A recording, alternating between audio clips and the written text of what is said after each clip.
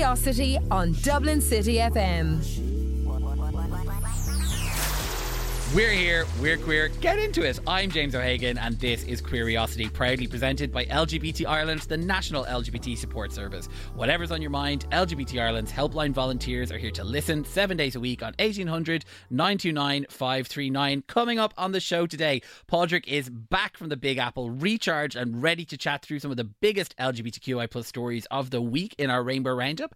Then, Assistant Professor from the UCD School of Nursing, Dr. John Gilmore, joins us to talk about how we can address the health inequalities which exist for queer people and challenging exclusion and oppression within the healthcare service.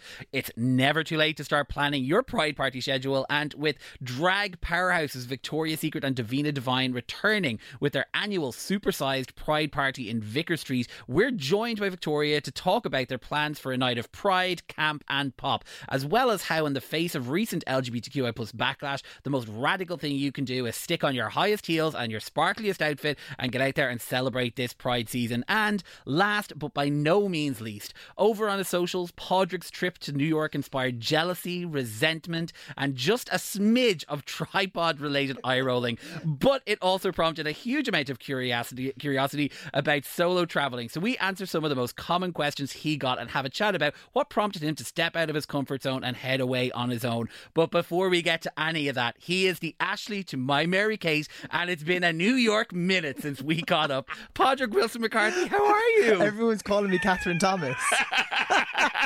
They're like, off on your own. I'm great. I'm fabulous. It's great to be back. Did you miss me? Well, now, to be fair, it was a very efficient recording last week. We got in and out.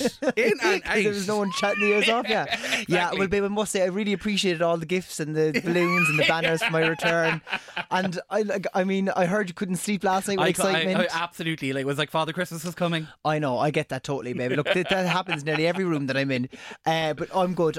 I had a great trip, and we will get into it later on, for sure. I'm looking forward to hearing about it a bit more. I mean, you know, what you didn't already put up on your TikTok. I was going to say, as if I couldn't be more insufferable. Now I'm just going to spend ages talking about it. Welcome to my radio show where I talk about my holiday. Yeah. I mean, I was throwing it in everyone's face while I was there, and now that I'm back, I'm going to still throw it in your face. Look, make it your personality. Make it your personality. That's the plan. How have you been keeping? I mean, I've been keeping all right. I'm still here in the doldrums of house hunting. So listen, people don't need that great cloud. Would you ever hurry up? Would you ever hurry up?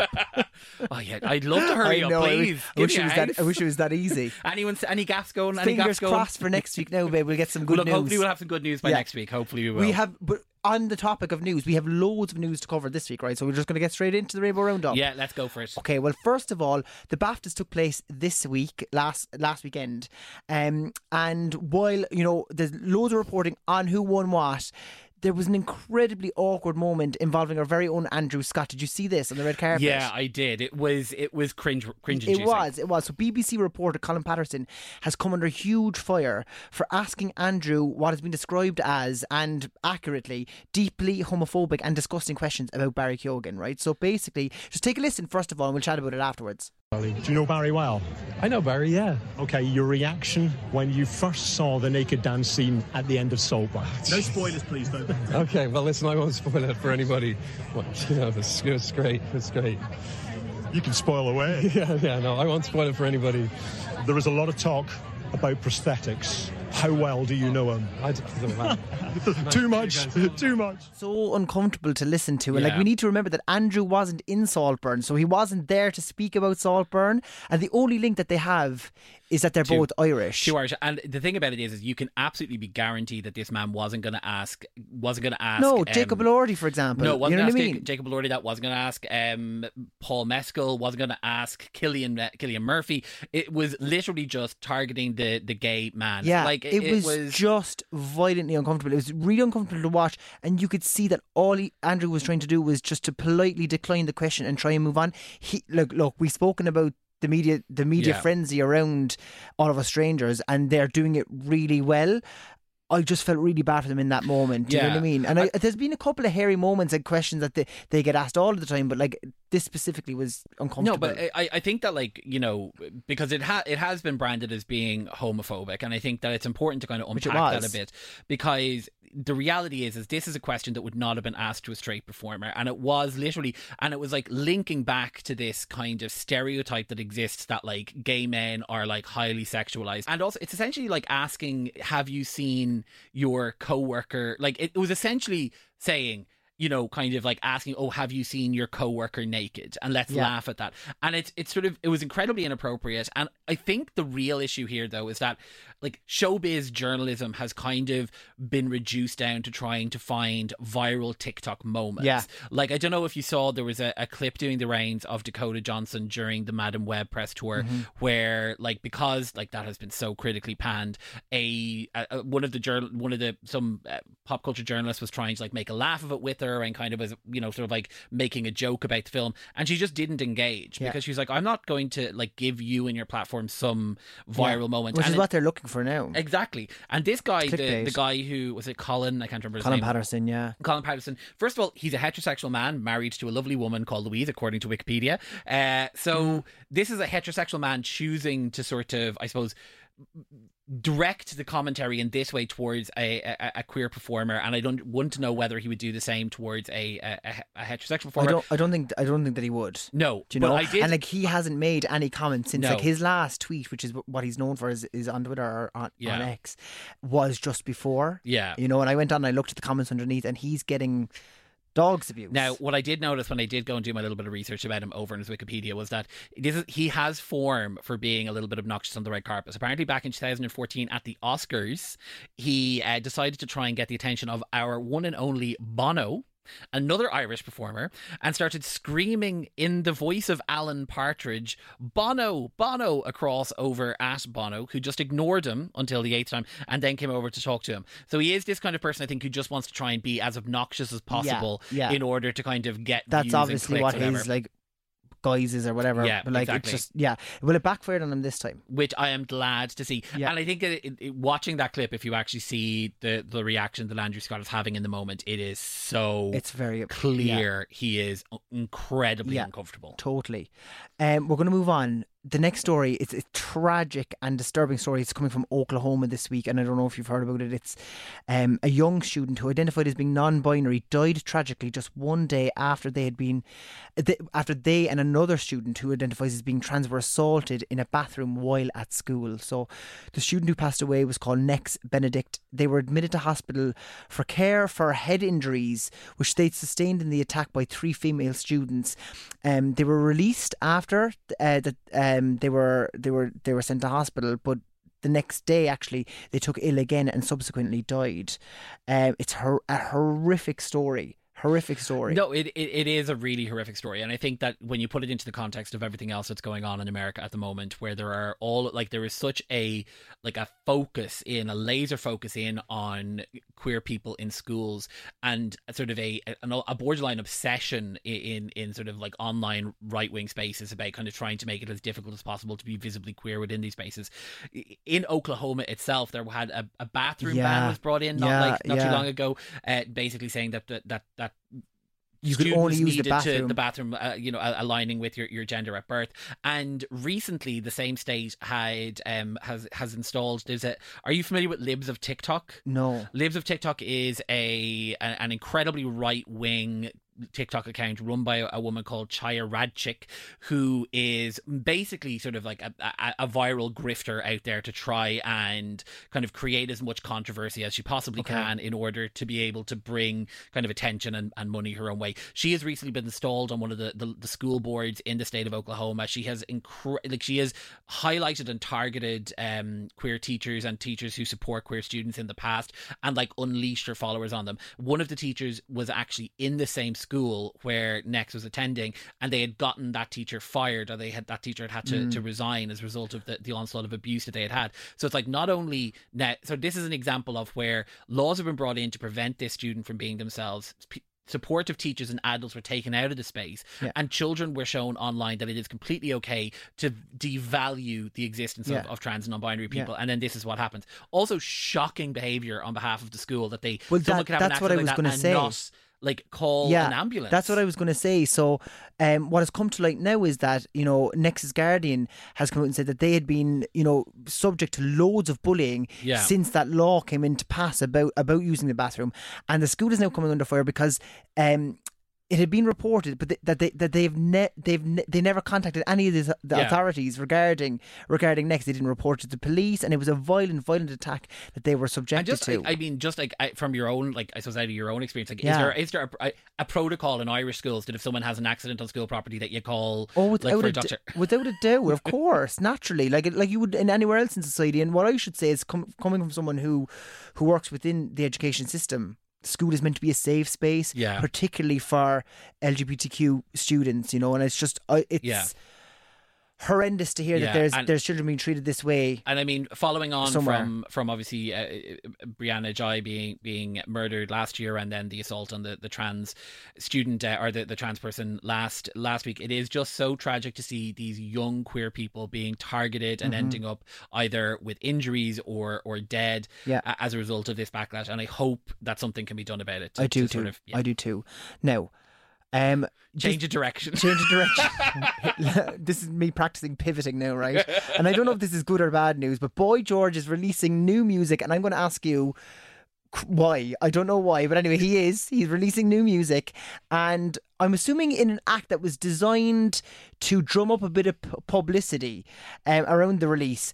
They also released artwork for the new single, which is an exact replica of Kylie Minogue's artwork for her album Tension. As in the colour is the same, the effect on the picture is the same, the fonts and are the same. The font is the exact same, and I just don't know what's going on.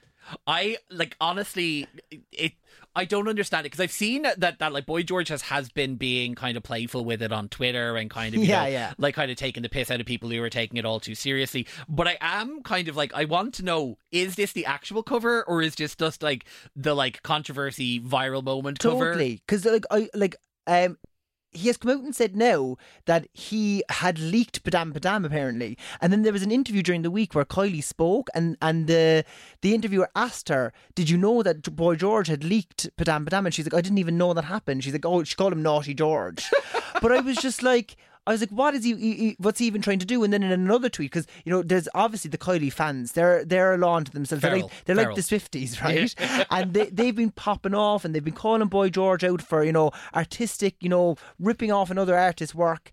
And he even claimed as well that he co-wrote Padam Padam, apparently, which is what he's saying now. And he's not listed as being one of the lyricists to the track, but he said he quote tweeted it and said, I wrote Papadam. Didn't even get the song right, so it's just all a bit wild. I don't know what's going on. I do have to say, I appreciate that he is literally just being like, I'm making as much controversy as I can, and I'm going to make hay when the sun shines. And that song will get into the top 10 for a day and a half. Religion by Boy George. Check it out. And that'll be enough, won't it, really? That's all we have the time for. That is all the time we have time for today. That is, of course. But still to come, we have drag icon Victoria's Secret, and she's going to be talking to us about Victoria and Davina's Pride Party taking place this June. Also, Dr. John Gilmore joins us to discuss creating a more inclusive health service. But first, some music from Dua Lipa. This is Training Season on Curiosity.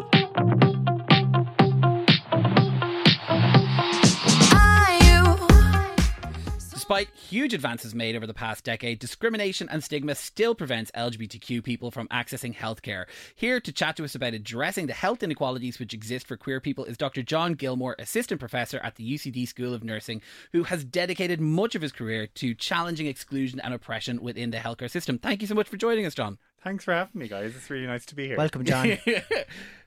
So many people think of LGBTQ plus health exclusively through the lens of HIV, AIDS, and specifically, I suppose, sexual health. Can you talk to us about some of the health inequalities that exist for queer people beyond that? Yeah, so I think the first thing I'd say is that issues of sexual health and sexual well-being and HIV, they remain big issues within our communities. So it is really important that when we're talking about broadening out the conversation, it's not about instead of sexual health, because we know really clearly that there are disparities in health outcomes in sexual health. Sex is really important as kind of a human behavior. It's lots of fun, and I think more and more people should be thinking and talking about sex and sexual health. So that's my first thing to say. But absolutely, it does kind of take priority in a lot of conversations from healthcare providers within the research sphere and the policy sphere. And that's because we have the data around sexual health. But it often comes from this, I suppose, quite superficial perspective on health and superficial understanding of the lives of LGBTQIA plus people. So we know more and more the more we inquire and ask questions. So right now, one of the things I would say as somebody who researches sexual and gender minority health, the biggest challenge is data. We don't have the data. So we're getting more information around different health inequities or different areas of health or healthcare where queer people are facing inequalities or disparities in outcome. But that's only when a specific researcher or clinician is bothering to ask the question. Okay. So an example I always give is maybe lesbians over the age of 40 are more likely to have type 2 diabetes. We don't know that because prevalence studies around type 2 diabetes rarely ask about sexual orientation or gender identity. Yeah. So if we don't ask the questions, we don't know. But we are knowing more about, like, there's certain cancers that LGBTQIA plus people are more likely to get and also are more likely to have poor health outcomes related to that. And there's this really complicated kind of confounding issues where, we don't understand enough about the reasons why people have the health inequalities, but because LGBTQIA plus people have poor experience of healthcare, they're less likely to engage positively with healthcare providers who aren't specifically LGBTQIA plus affirming or a specialist in the field. So I can't really answer a lot of the questions because we do know that there are health inequities and issues of lots of mental health disparities, in substance use disorders, in issues of body image on numerous different levels. And I suppose we know the reason for a lot of this isn't that something inherently different about us biologically. It's our experience of the world. So there's this model or concept of minority stress that was developed by a sociologist called Leon Mayer about 20 years ago now. And that basically demonstrates how issues of discrimination, lack of acceptance in society, all feed down into feelings of internalized homophobia. And that leads to differences in how we access healthcare, have healthcare behaviours.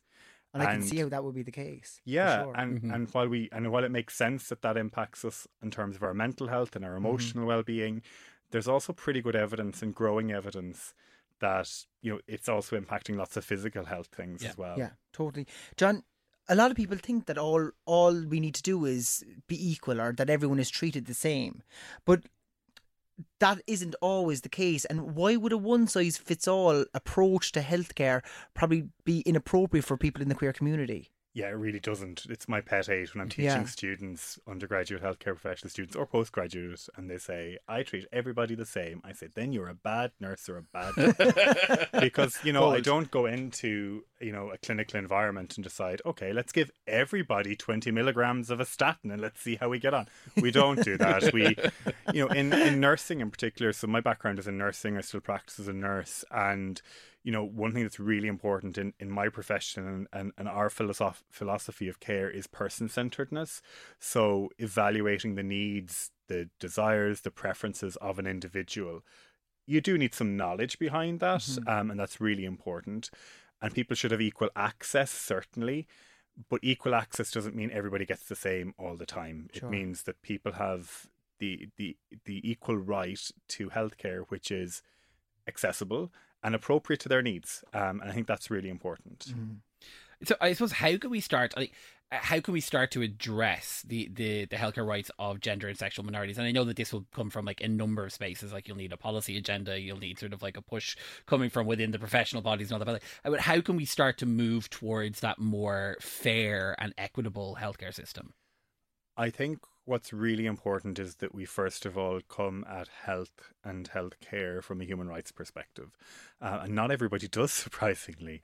Some people see healthcare as a commodity, but actually appropriate healthcare that meets your specific needs as an individual or as a community, is a human right. And I think that's really important to address, first of all, that people have a right to live, free lives which are linked up to what they want to do in terms of freedom and expression. And the health system should work around that to develop care which is appropriate. I think too often in healthcare infrastructure and also in policy, we expect people to fit into our very narrow lens of what it means to be healthy or what it means to live well. Whereas actually, I think, particularly if you take a more kind of philosophically a queer approach to healthcare, that health can mean lots of different things to lots of different people. And we see this in discourses around disability, we see this in discourse around body size, we see discourses around kind of ethnic minorities as well, that we have a very narrow lens of what it means to live well, to live healthy, and what you are entitled to as healthcare. And we see this particularly, coming back to the sexual health stuff, because it's a big area of my work, people's perspectives on what people are entitled to when it comes to sexual health. Well, if you're not going to use a condom, then that's your problem. Well, that's not about choice, that's not about freedom, that's not about rights. Yeah, it kind of goes back to that sort of like the deserving sick versus the undeserving sick. And queers never deserve anything. And I think this is really important because, and again, it comes back to that focus on mental health issues and sexual health issues. There's a lot of perpetrating of these myths that everything that impacts us in terms of ill health is because of our behaviours and because of what we do. And in some ways, behaviours lead to certain health outcomes, positive or negative, but those behaviours come from somewhere as well. And the resources shouldn't be linked to you being deserving or not. Totally. I'd be interested to find out, from your own point of view, what are the key areas that need to change in order to improve the health of the queer community. I think the first thing really for us is to understand the health needs, but also the health landscape. So a lot of my focus now in terms of systems change is looking at data. So looking at sexual orientation and gender identity data as a standard in terms of how we collect health information, but also in terms of how you engage with people. So, I would often ask students in a class of should we ask all of our patients around their gender identity and sexual orientation? And usually I do a little poll and I get, most people say yes because I'm there and they know that's what I want. A lot of people say it depends. And some people inevitably say no. They say it's private. It's up to the person to disclose that to me.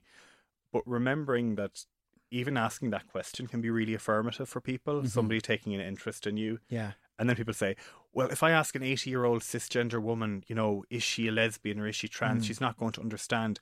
If someone doesn't understand the question, they're probably not from the community. Yeah. So that's fine. Yeah. But if somebody is, if you're talking to an 80-year-old woman who's a lesbian and you've asked her about her sexual identity, the likelihood is she'll find that quite affirmative. Without a doubt. And maybe she won't, and she'll move on, because sometimes in nursing you ask people if they've had a poo in the morning, but you can't ask them if they're. And if the question seems like a standard question that you're asking everybody, well then the people you can decide whether to answer it or not. And this is what I like in terms of training that LGBT Ireland will provide. We always say that the people who need to hear the question will hear it being asked, and the people who don't won't even notice it. But we have to wrap up, and I'm being very stern symbol of wrap up coming from from the production box. Spend the whole hour talking about that, because there's so much to discuss. Thank you so much we'd love to have you back on to talk about some of the other areas you're working in, because I think the work you do is so needed and so fantastic. So thank you so much. John, where can people go and check in on your research, or indeed watch whatever you do in the gym or on Twitter or whatever it is?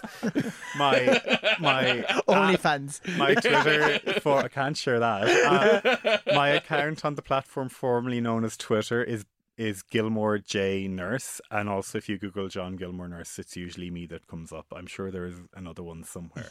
But yeah, delighted. I think the more people are talking about sexuality and health is better, and actually we can really lead the way in improving health outcomes, not just for queer people but also for straight people. Absolutely. John, thanks so much. Thank you.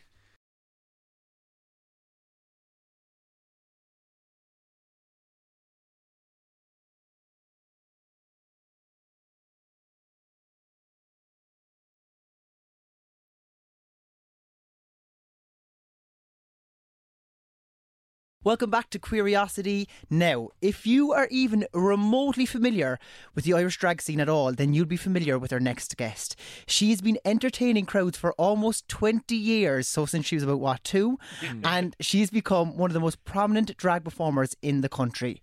But not to be a one-trick pony, she's also responsible for bringing some of the biggest drag queens from around the world to Ireland to many drag fans' delight, and also hosts her own podcast, Petty Little Things, alongside the one and only Davina Devine, here for a chat and to tell us about this year's Victoria and Davina's Pride Party. It's Victoria's Secret. Hello, you all are so professional. Oh my God, there's scripts and a soundproof room. Like, what is this glamour? We always try to do a bit of flattery at the start. Oh, well, to be honest, in classic Irish way, I was like, please ground swallow me. I like hearing anything nice and positive. I'm like, I shut know, it's up. awful. Like, shut up. I know. But thank you, that was nice. Who wrote it though? Who wrote it? It was all me. Was It's it? all me. Yeah, yeah. Oh my God, It's all Carrie me. I was doing my Bradshaw. research, babe. I was doing my research. When I saw 20 years, I was like, oh my God. I actually can't believe that because I still like think of you as like one of the new queens because I'm like, Oh my okay, God, there's thank like God, that there's feels like nice. Panty, Shirley, and Yes. and Dolly and Veda. They're the established queens, and then there's like you and Totally. Davina are like the new ones. You know, Do you know, The it's baby weird that queen. you say that because when I was touring with like some of the Drag Race girls, I would always like look up to them, and I was like, and more recently I've had this moment where I was going, I'm doing drag way longer than these cars. Why was I being like, oh, you're fabulous? I'm like, right. I'm fabulous too. Before we get in and talk about the Pride Yeah. Party, and the Pride season's fast approaching, I wanted to just talk about, because we were saying that, you know, you've been performing drag for 20 years now. Yeah. How has drag changed for you as a performer in that time? I think, well, for drag in general, when I started, it was like, you want to do it for a bit of crack more so. And now everyone like wants to be the next, like they're picking these names Yeah. that like they should be walking down catwalks with. Like how cringe that I have to like, if I'm doing something special, I'm like, they're like, what's your drag name? I'm like, oh, it's Victoria's Secret. I'm like, oh, every single time. It just did not date very well. But It's like, you know, when you have your first email address, Yes. and it's like sexy P 6969. It's awful. try putting that on the CV. Yeah. It doesn't work. so like I'm always just trying to say Victoria for a start. But anyway, so I think people were just approaching it just to like have a bit of crack, and now, oh my God, people think they're about to take over. I don't know. I keep going to say TV3, Virgin Media. Do you know what I mean? Yeah. It's competitive. Like, I still think that the people that survive the best and last the longest are the ones that do approach it like it's fun. Do you know what I mean? If you're into like acting and you join like Malahide Dram Society, you know, it should be fun. Yeah, absolutely. Totally. And then it reads better. Yeah, it can be because if you approach it like you're going to establish a career, then you come off like you're on LinkedIn, and that's not good crack. Totally. And I love a wonky eyebrow. Yeah. Like let's normalise not great makeup. It doesn't have to be perfect. Yeah, Like, I agree. Totally. But actually, so I mean, drag has become so much more mainstream, and like obviously, Drag Race has been an enormous part of that. And now, even in the last couple of years, with the likes of say Panty and Blue Hydrangea being on Dancing with the Stars, it's starting to like even be broadcast into like Middle Ireland homes. Like, how do you think? I mean, that's changing the way the queer community is being perceived, especially kind of at the moment where there is such like vitriol being directed against us. That like I suppose the drag queens are once again like the ambassadors for our community in a way. Yeah, I feel like, okay, the queer scene, like, what I'm afraid of is that we water ourselves down for being, you know, welcomed into everyone's home. And I get, like, there has to be, you know, that, like, putting out the right message for the right people at the same time. But, like, I know what the scene was like when I came out versus what the scene is like then. And, my God, people are missing out on some serious crack. Do you know what I mean? Yeah, I don't know. totally. I don't think, like, well, neither of you are old enough to remember, like, Panties Club nights in the pod. But, like, I was 18 working behind the bar. And, like, that opened my eyes fairly quickly. Yeah, there's an education there. Totally. What I love to see, though, is like more doors opening for queer people in general. Yeah. I mean, representation does matter in terms of when we were growing up, there was no one to really look at. Like the first person, I still get like shivers when I think about Brian Dowling and the impact that had on me. Yeah, as like I actually agree with you there. fully, like, yeah. and he didn't even know what he was doing at that time, and I think that read even more beautifully because it was just natural. No, but like completely. all of a sudden, our mums and our aunties were like, "Oh my God, we love Brian Dowling," and then that just made me kind of go, "Okay, well, you might still love me too," you know, that kind of way. Yeah. So it's definitely like seeing Blue on Dancing with the Stars at the moment. Firstly, I really didn't think she could dance, so I have said this to her face. know. I'm very impressed. She's so good. Oh my god, she's So amazing. good. I had Yeah. completely, I had like, especially Stunt being on. casting. Yeah, well, I Say think it, you James, see, say it. you see Drag Race, and there are queens that you're like, okay, that's a dancing queen, and then Yeah. this is like more of a fashiony queen, and I had definitely put Blue and more in column B rather than column A, and I have been beyond impressed. too. I think she's impressed with herself too, which means Simone, I hope I said his name correctly, Simone, I think it is, needs to get keys to the city for like getting those dance moves out of her. Do you know what I mean? So what's been interesting though is seeing the different response people are getting, like towards Panty and towards Blue. And I don't know if it's just more Panty's being such a strong political figure, but she definitely had a really different experience Very in terms much. of like social media.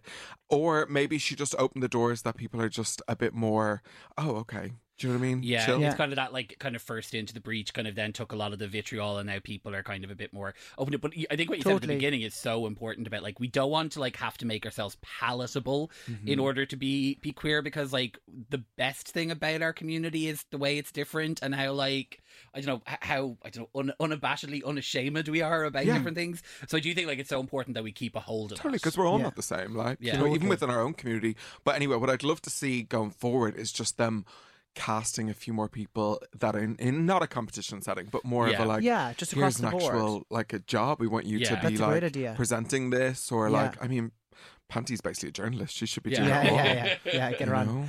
know? We spoke there about Blue, and like you work alongside loads of drag queens, and like you have also worked alongside lots of the drag queens that people would recognise from Drag Race. We've spoken about Drag Race a few times on the show, right? And do you think Drag Race has had a positive impact, like on people's perceptions of drag, or has it helped drag make it more popular? Yeah, I think like Drag Race is a fantastic TV program. Do you know what I mean? Is it representative of all types of drags? No.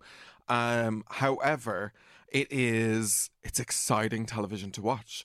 Like Yes. if you know the UK scene, like there's so many people that have not been on yeah. it. So they're casting personalities as opposed to talent. Yeah. And then there's also talent cast in there too. Yeah. So it's kind of like a melting pot of different types of Yeah. personalities in there. I think it's had a really good impact in terms of, we all know our heterosexual friends and family who are watching it now, Yeah, it's and true. it's kind of opened up to them, whereas before it's always been an art form that we Yeah. uplifted. Like in those four walls you could be so huge, and then you leave those four walls and no And one has a clue, nobody. Yeah. which by the way is kind of fierce in Yeah. itself. Absolutely. I love it. I watch so many different franchises, Yeah. depending on like how tired I am, because Yeah. some of them, Yeah, like yeah. Philippines is Yeah. great. If you've ever watched Philippines, it's incredible. I've heard that. I haven't watched Yeah. Philippines. so I'm kind of good. at the stage where I feel a little bit burnt out from it. I just need to take a Totally. little break. Oh, but I think that's and it. You take yeah. you take a bit of a break. I mean, I was doing a whole podcast about it, and I Yes. needed to like step back because I was like, I cannot watch another episode of this. Yeah. And now I'm back invested, and I'm really loving it. But anyway, we need to ask you Yeah, about quickly. the Victoria and Davina Oh, yeah. Pride Party coming up this June. It has become like one of the like most kind of anticipated Yeah, events it's a of the huge Pride highlight, season. a huge So, what can highlight. people expect this year, and what are you hoping to give the children? Well, me and Davina are Pop Tarts. Feed We us. are Pop Tarts. Yeah. We like radio edits. We don't need a dance remix. Thank you very much. That is us to the core. So we open in Vicar Street from 6 p.m. to 2 a.m. There's pretty much an act on every single hour.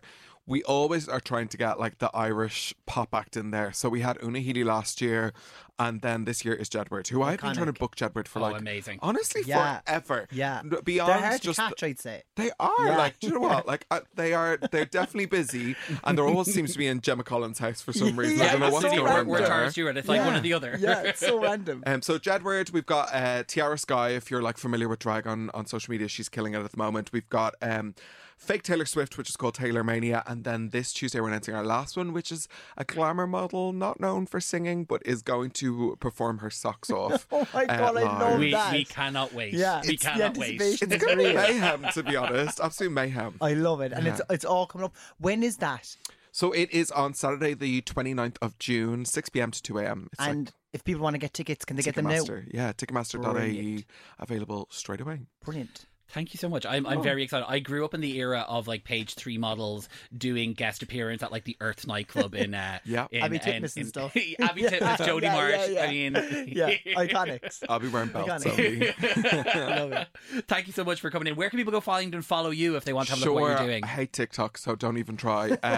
Just Instagram, really, at Victoria's Secret Dublin on Instagram, at Petty Little Things Pod on Instagram as well. Thanks so much for Victoria. talking to us. Thank you.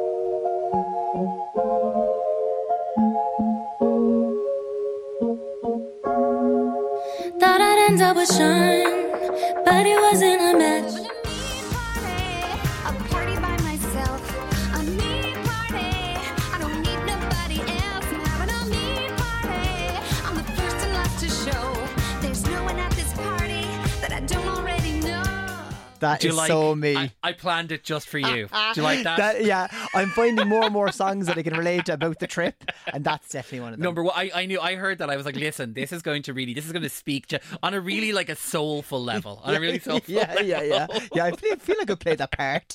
But we wanted to have a conversation with you because I think your Instagram and your stories and stuff seem to have really like elicited a lot of curiosity It was about crazy. Yeah, It about was the traveling crazy. girl. Yeah. So last week or the week before, I was away. I went to New York, and you know what? New York has always been a bucket list destination for me. Like I don't know what it is, and I just always wanted to visit that city. I think it's a city that most people would want to visit for whatever reason, but like it's just always really appealed to me. And while I'm very careful about what I say about America, right? While there's so much going on over there, and while I feel like they're regressing in many ways, there's something about that country that I think is like really like drawing, and I think like it's really interesting. In a way or and something. it is. And I suppose there's always been when we were growing up, especially the American dream, and I suppose we always see it in movies and it's glamorous and there's always something going on.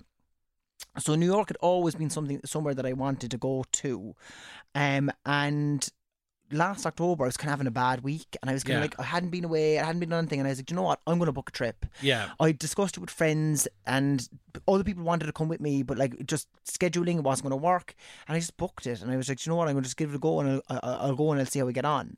Yeah, I think like that. I suppose you kind of had talked a bit before about the fact that this wasn't something you feel like you would have been in a place to do at a previous time, because it is a very daunting thing to decide to do, to just like be like, I'm going to put myself into a space where I'm exclusively like where I'm literally having a me party. Yeah, we're having, so like, and yeah, how had that change come about?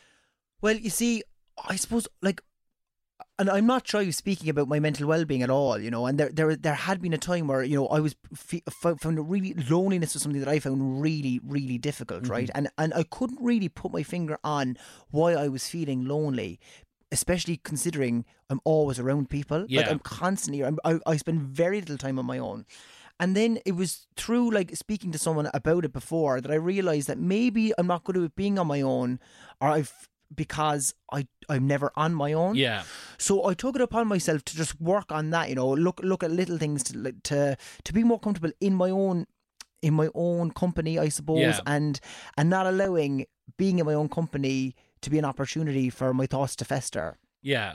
It was only last August, I think, I went to see Oppenheimer in the cinema by myself for the first time.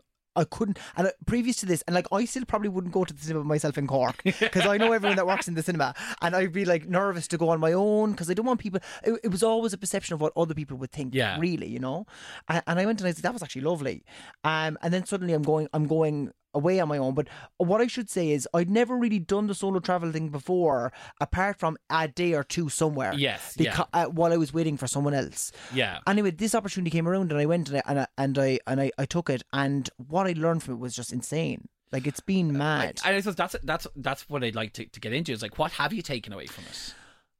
Well, first of all, that I could do it. Yeah. That was the thing. Like, I saw it as a bit of a challenge previous to this, right? And I was like, am I going to go over? Am I going to bottle it now? Am I going to be up the walls? And one thing that I would say to anyone, because like that's what I said, and I said at the beginning, the amount of pardon the pun, curiosity, the amount of people that were curious about it, or like sending me messages and asking me questions, or even saying I could never do this.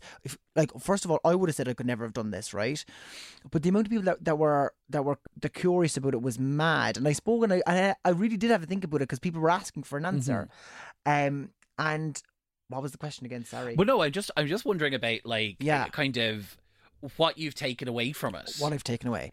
First of all, that I can do it. Yeah. Right. Second of all, people annoy me. What I've come to realise, and for 5 days I wasn't annoyed by anybody else. But like, there's just there's something really lovely about being able to feel that you can do it on your own. Do you know? Yeah. And there's a sense of achievement that comes with it too. When you're away with people, you have to like go. There's a certain of Yes. going with other people's what other people want to do and stuff. You get to do whatever you want to do whenever you want. There's one or two things that I would suggest to people though. Yeah. And I had to think about this because people were asking. One is make sure that you research your accommodation properly, right? Yeah. Because I found that I booked a hotel very close to Times Square. I paid a little bit extra because I wanted to make sure that I felt secure in there. Right, that I was Yeah. comfortable, that I could sleep at night, that if I'm in the room on my own or I hear a noise, I'm not going to be freaking out. So that was the first thing I did, and I found that to be really worthwhile. And also, if someone's doing this for the first time, it mightn't be a bad idea to pick somewhere where you know somebody already. Yeah. So okay. like, I actually did have a friend that was in New York, and I met them one of the days. But it was nice to know that they were there. Should if something happen, or Yes, should I be yeah. uncomfortable, or should I let's just say bottle it? Yeah. So those kind of things, like you kind of. And I suppose the things that like probably mostly come to mind when people are thinking about traveling on their own is like, what's it like, say, going for dinner on your own? Because like a lot of us, like Blissful. particularly are, but like Yeah. there is a big difference to Yeah. like going for lunch on your own or whatever, or even No, going I to know. but like that notion of like going out and maybe like sitting down in a restaurant. It's funny on your you own. say this, 'cause someone else asked me this, and I was like, what I've noticed the most by going for dinner on my own is that you're not the only one that's on their own. Yeah. Because when you're with somebody else and you're chatting and your mind's occupied, you're not really taking in your surroundings. I did a lot of observing while I was on my Yeah. own, and I noticed that there's loads of people on their own actually, And when you walk, like I had an issue with going in and asking for a table for one. Because Yeah. I used to be thinking, oh my God, like this is like, they're going to be like wide, like one person like taking up a table for what could be potentially a table for two. Yes. Yeah. I often skip the line. They're like, come on in. Come in Yeah. and sit at the bar. It's custom at the end of the day, and people Yeah. are delighted to see you coming in and spending money.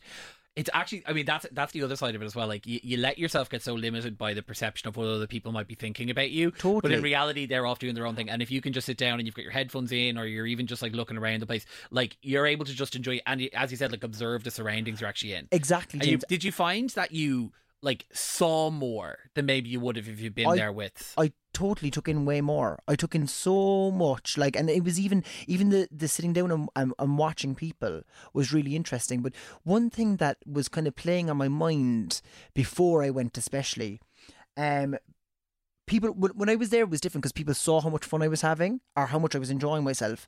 But what I was conscious of before I went was, were people feeling sorry for me?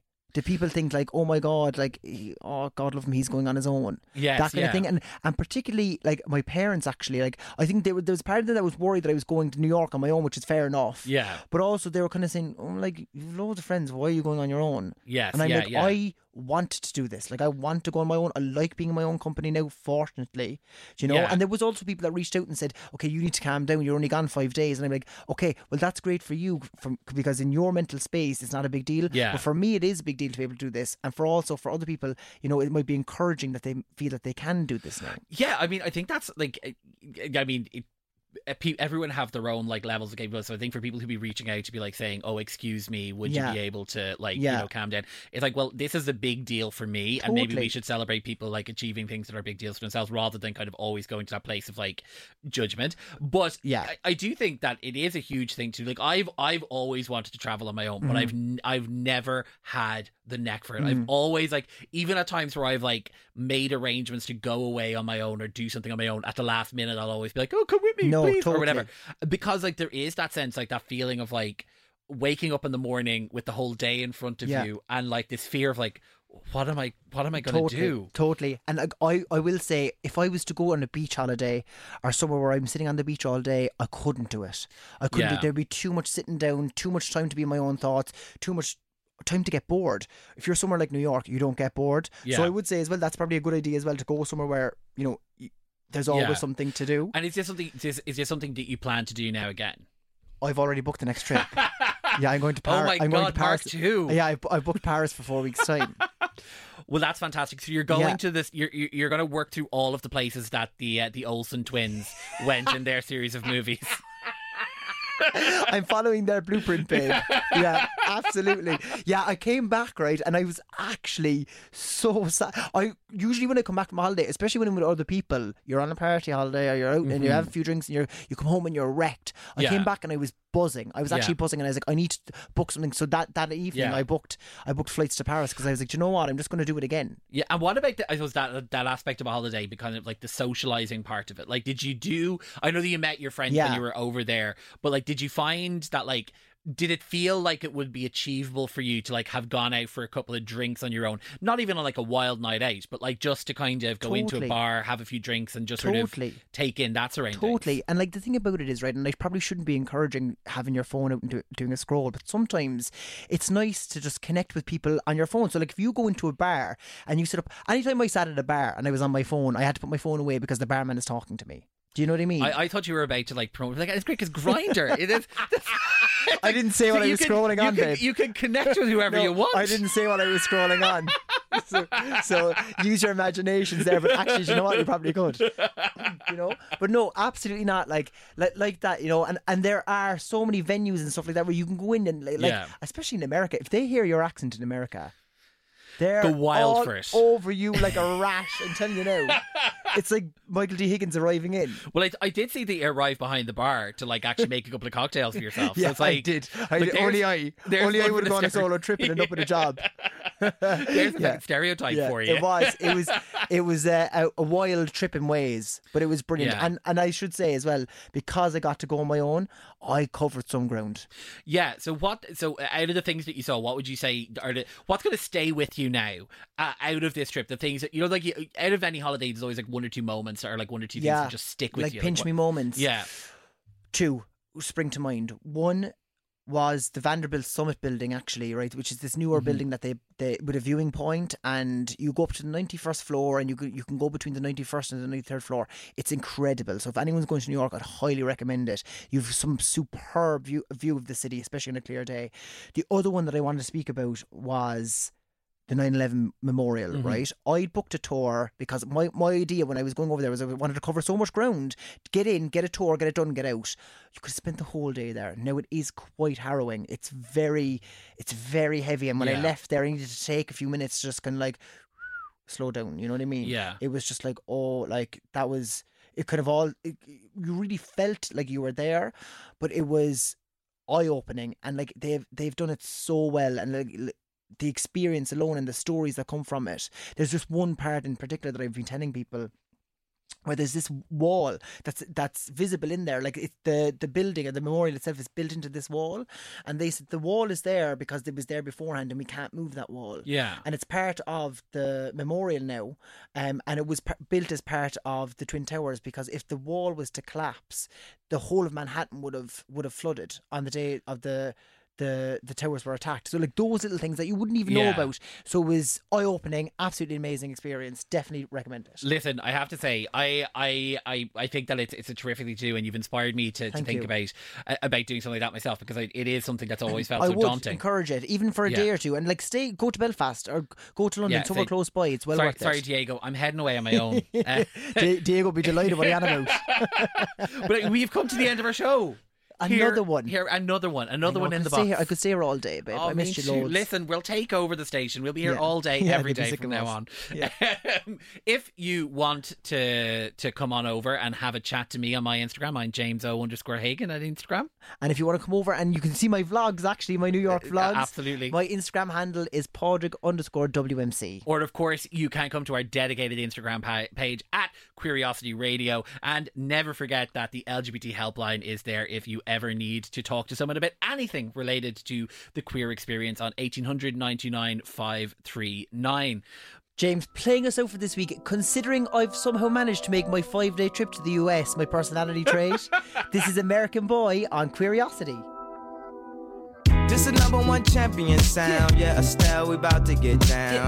Who the hottest in the world right now? Just touched down in London town.